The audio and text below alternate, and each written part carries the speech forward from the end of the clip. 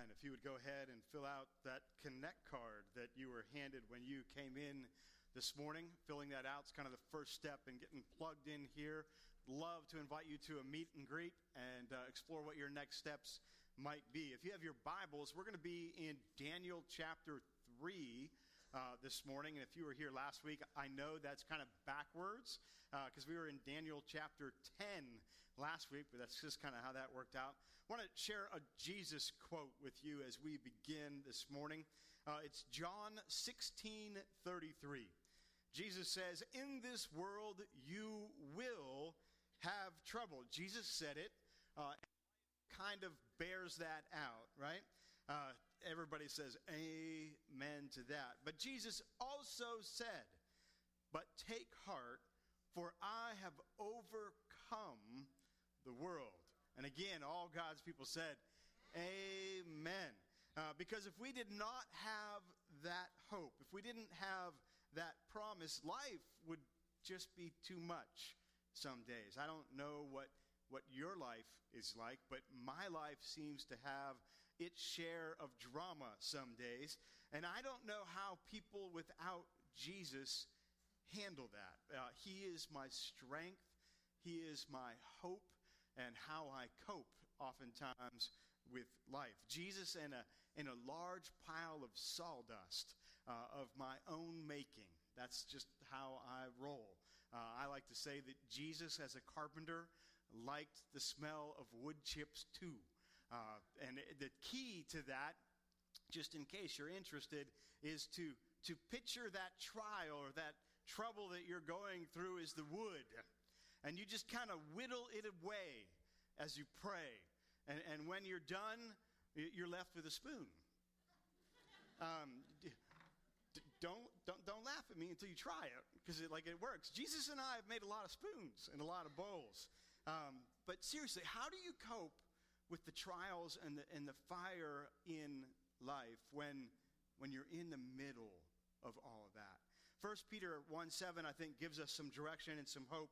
And then we'll get to Daniel chapter 3. 1 Peter 1:7 says, "These," meaning the trials, "have come so that the proven genuineness of your faith, of greater worth than gold, which perishes even though refined by fire, may result in praise, glory, and honor when Jesus Christ is revealed." So trials come to show the genuineness of our faith.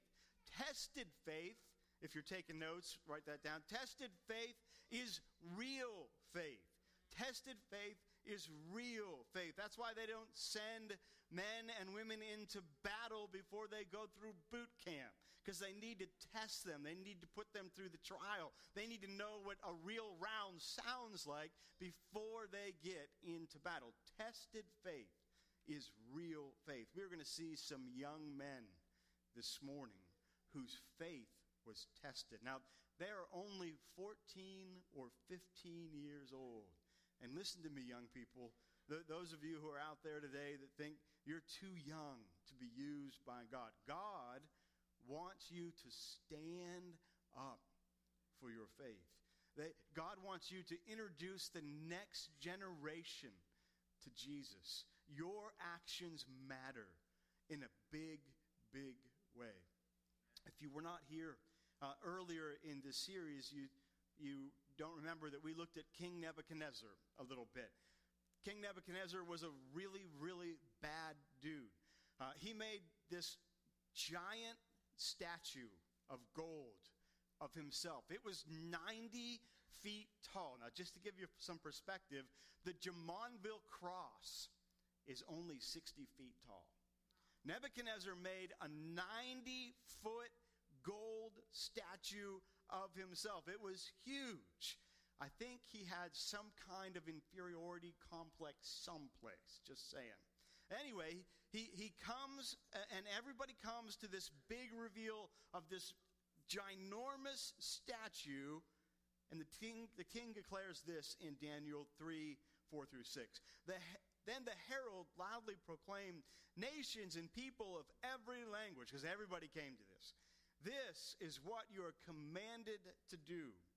As soon as you hear the sound of the horn, the flute, the zither, the lyre, the harp, the pipe, I don't even know what all those are, and all kinds of music, you must fall down and worship the image of gold that King Nebuchadnezzar has set up. Whoever does not fall down and worship will immediately be thrown into a blazing furnace. This is kind of like not what you want to hear when you are invited to a party, right? Come to my party, it's going to be fun. But if you don't worship me, I am going to toast you like a marshmallow. Here's what most of the people at the party decided to do. Daniel 3:7. Therefore, as soon as they heard the sound of the horn, the flute, the zither, the lyre, the harp, and all kinds of music, all the nations and peoples of every language fell down and worshiped the image of gold that King Nebuchadnezzar had set up. Not many people at the party wanted to be extra crispy. There were a few exceptions. 3 young men stand firm in their faith in the living God. And they have what most people would describe as a very, very bad and stressful day. How many of you have ever had a really, really bad and stressful day? Okay, like everybody has had a really bad and stressful day. Well, I Googled having a really, really bad day and then clicked the image button this week. And I want to share some of those pictures of having a bad day with you this morning. This is a bad day that says, I did not take time to read the sign that says wet paint. The next one is called having a really, really bad day of not having your coffee before you brushed your teeth, because you might not be able to see what's in the toilet, but that's a toothbrush. The next one is having the really, really bad day on the way to work during hunting season. I'm not sure who had the worst day, the deer or the driver of that vehicle, but that's a bad day. The next one is my favorite. That's a bad day if Kitty really doesn't like his bath. And I don't know if you've ever seen the joke where the dog puts the kitty in the toilet and flushes, but that's what that reminds me of. That's a really, really bad day. So how do you stand in faith when you're having a really, really bad day? I want to look at 3 ways. Is there another one? There was more. The first one is this. We stand by obeying God, not people. We stand by obeying God, not people. Everybody else in the crowd that day was bowing, but not these 3 young men. They were standing. Look at verse 16. Shadrach, Meshach, and Abednego replied to him, this is to the king, King Nebuchadnezzar, we do not need to defend ourselves before you in this matter. Ha! I love it. 3 teenage boys looking straight at the king saying, we don't even need to give you an answer for this. We don't even need to defend ourselves against you. You issued this command, but we don't even have to give you a response. Because this is between us and God. This isn't between us and you. This is a matter of faith. They are going to die because they didn't bow to a golden statue. And they proclaim, we don't even really have to defend ourselves. They know that bowing isn't an option. They know it's not the right thing for them to do. They didn't have to pray about it. They didn't have to fast over it. They didn't need to seek anybody's counsel first. They just knew it was wrong because it was a command of God. Thou shalt not have no other gods before me, God said. That's pretty clear. No bowing allowed. No gods before me. It didn't matter what anybody else did because they knew what God had said. Sure, they could have faked it.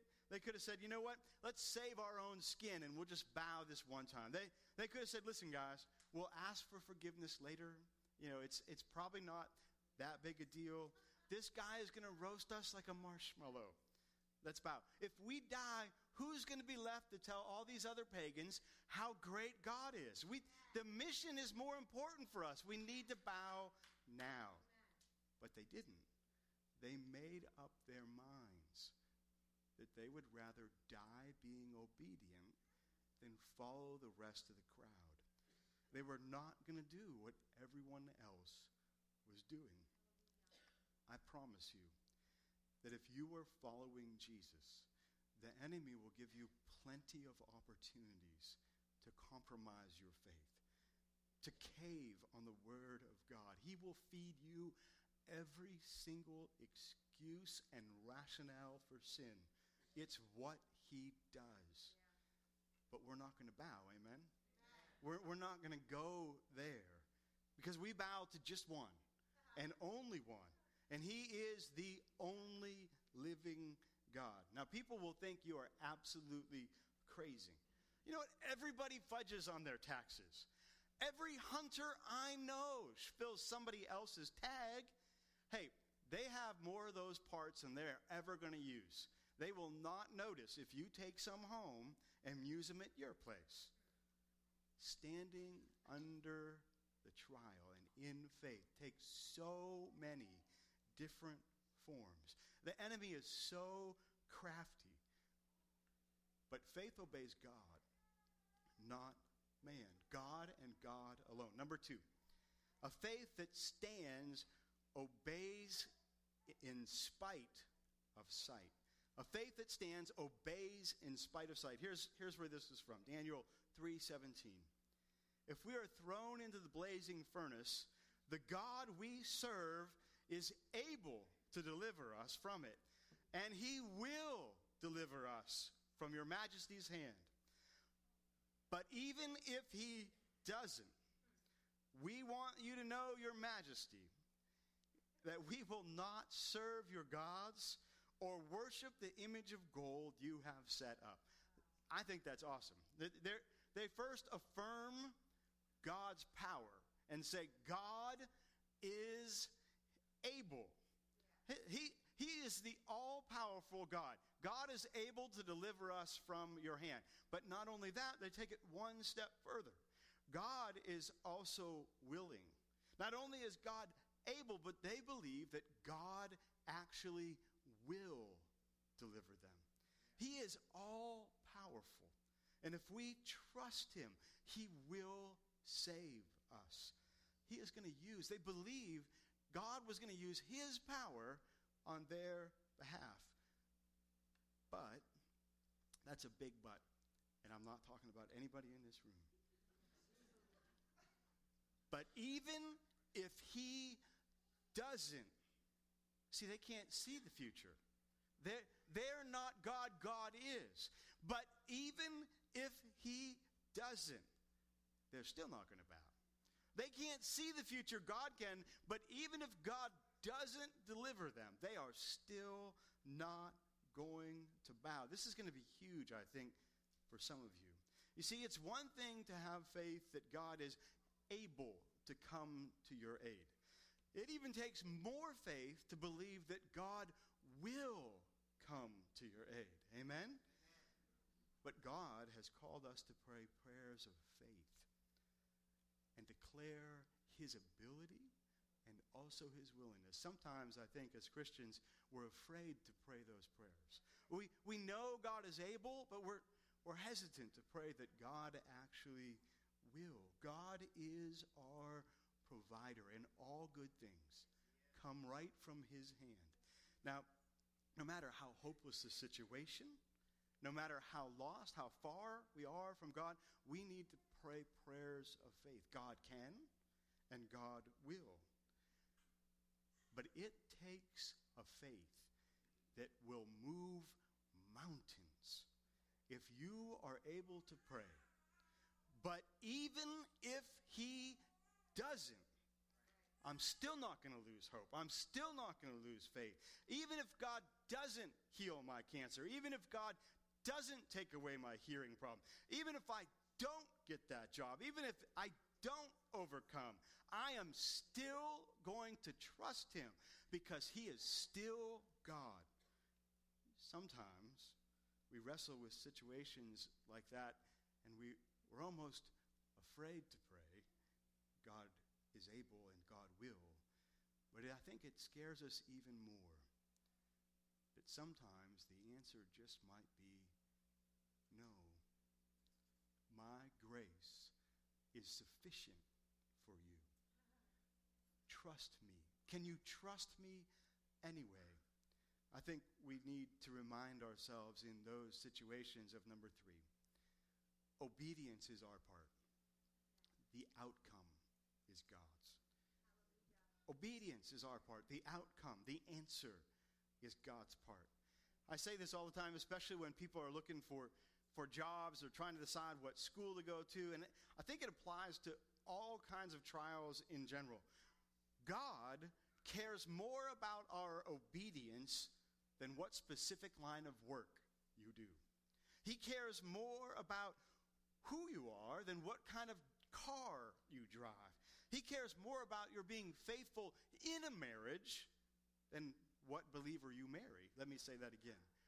He cares more about your faithfulness in your marriage than what believer, because that's the word of God, you married. It's not wrong to believe that God is able and willing to provide X, Y, or Z for you. Make a wish. Pray the prayer. Believe it. Hold on to it. Cling to it, because God is willing and able, and he loves to bless his children. But God cares more about your response. If the answer is no, then sometimes we realize, will you still be obedient? Will you still trust him? Will you still do the right thing? Will you still hold on to your faith, or do you love him just for the perks and blessings that he can provide? Honestly, those are tough questions. These men did not know the outcome of being thrown in the furnace. They didn't know whether they were going to come out extra crispy or not. We do, because we've seen this story and read this story and heard this story since we were knee-high to a grasshopper. But they didn't know. King Nebuchadnezzar is furious that they defiantly disobey him. Stand in front of him and say, we don't even have to give you an answer to this. He has that fire stoked up 7 times hotter than it has ever been stoked up. The men who opened the door fall dead just by opening it. But let's look what God does. Daniel 3:24 through 25. Then King Nebuchadnezzar leaped to his feet in amazement and asked his advisors, weren't there 3 men that were tied up and threw into the fire? Because, I'm counting here, and I'm not counting right. They replied, certainly, Your Majesty. We threw all 3 in. We didn't leave one out. We didn't add somebody we didn't like. He said, look, I see 4 men walking around in the fire, unbound and unharmed, and the 4th looks like a son of the gods. Now, again, just like last week, I don't know who this angelic being, this son of the gods is, but I'm going to stick with Jesus here. The point is, God can show up and reveal himself to you in the midst of the trial. And he will, because he is able. The question is, can you still praise him if he doesn't? And if the outcome isn't what you wanted? He is able to deliver you. He is willing. Even in the midst of the fire, Jesus can set you free. The ropes are gone. They're walking around and they're free. I don't know if they're high-fiving, having a party. It says when they came out, they didn't even smell like smoke. But can we obey? Can we do the right thing? Can we trust him and say, even if he doesn't, he still, I believe, in the end, God will save and deliver us, even if it means our death. That's standing firm in the fire. Here's what I believe. I believe if we stand firm in the fire and trust God, he will be glorified and praised whatever the outcome. Whether he would have performed this miracle or not, their faith in the face of death would have brought God glory. He brings the outcome. Our part is the obedience. When someone stands firm, God gets the glory either way. Daniel 3:28 gives us a glimpse of what happens in this case. Then Nebuchadnezzar said, "Praise be to the God of Shadrach, Meshach, and Abednego, who has sent his angel and rescued his servants. They trusted in him and defied the king's command." And he was pretty upset about it. "And were willing to give up their lives rather than serve or worship any god except their own God. Therefore, I decree that the people of any nation or language who say anything against the God of Shadrach, Meshach, and Abednego be cut into pieces and their houses be turned into piles of rubble, for no other God can save in this way." Translation: don't make this God mad. Don't say anything about him. Don't disrespect him, because if he can do this, we're all in trouble. So if you say anything bad against him, I'm going to cut you to pieces and reduce your house to rubble. You see, I believe God gets the glory when people stand up in obedience. And I believe God still would have received the glory even if he hadn't come to their aid. Here's what I mean. Stephen, the first martyr for the faith, died, and God got the glory. Peter was hung upside down, and God got the glory. Charlie Bergstrom, my dear friend in the faith, died of brain cancer, but God got the glory. Remember that story? I've shared it before. He found out that he had cancer, and he called our home preacher who came over to his house, and Jerry Schmidt, who used to be the district superintendent of this district, thought he was going over for a pastoral care visit. And Charlie Bergstrom looked at him and said, "Did you hear? I get to see Jesus." You see, Charlie died, but God got the glory. God can and will for each and every one of us this morning. He can and he will. If we hold on to the word of God and the truth, he will get the glory. Will you trust him? Let's pray. Jesus, you have told us that in this life we will have trouble. And we just say, amen. It's like every day. But today, Jesus, we're claiming and proclaiming that you have overcome the world. And that you are able and you are willing. And we are hoping and we are believing. And we are praying for a miracle in the name of Jesus by your gracious hand. Because we trust you. But today, Jesus, we are adding to that prayer. Maybe some of us are adding it for the very first time. But even if you don't, that's hard for us, Jesus. But we want you to get the glory. We don't want the glory. We want you to get the glory, whatever the outcome. We want our lives to show people Jesus, and may we stand firm in the faith this day. If you've been going through some trial, some fire in your life, and you're willing to take that step and add, but even if you don't, I'm still going to trust you. I'm still going to hold on. Would you slip up your hand this morning? Amen. Praise the Lord. May God get the glory in every single one of those situations. May your life bring him honor and glory. If you want to talk about someone bringing God glory through their life and praying that prayer, we don't need to go any farther than Jesus himself, who knelt in the garden and said, "Take this cup from me. I don't want to die. I I don't want to be crucified, but not my will, but your will be done.